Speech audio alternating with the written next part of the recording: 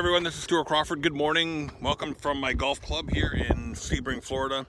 I just recently picked up an interesting story on Facebook.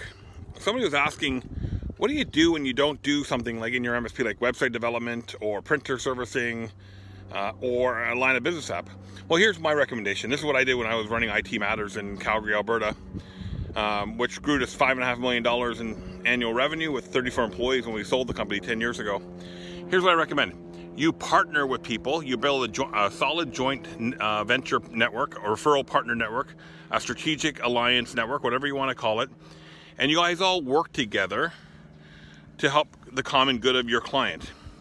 You will always be the IT manager, the IT director, the IT coordinator in the eyes of your clients.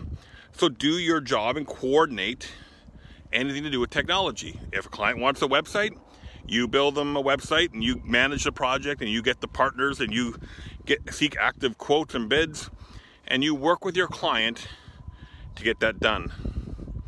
Do not just blindly say, no, I don't do that, or allow the client to go out and find someone.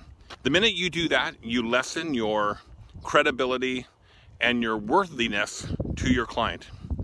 Your job as an MSP is to manage all things technology. Therefore, you manage that stuff. Hope this helps. And if you're ever stuck and need some help, give us a shout, 863-451-3088. Sorry about the sun this morning. It's Central Florida.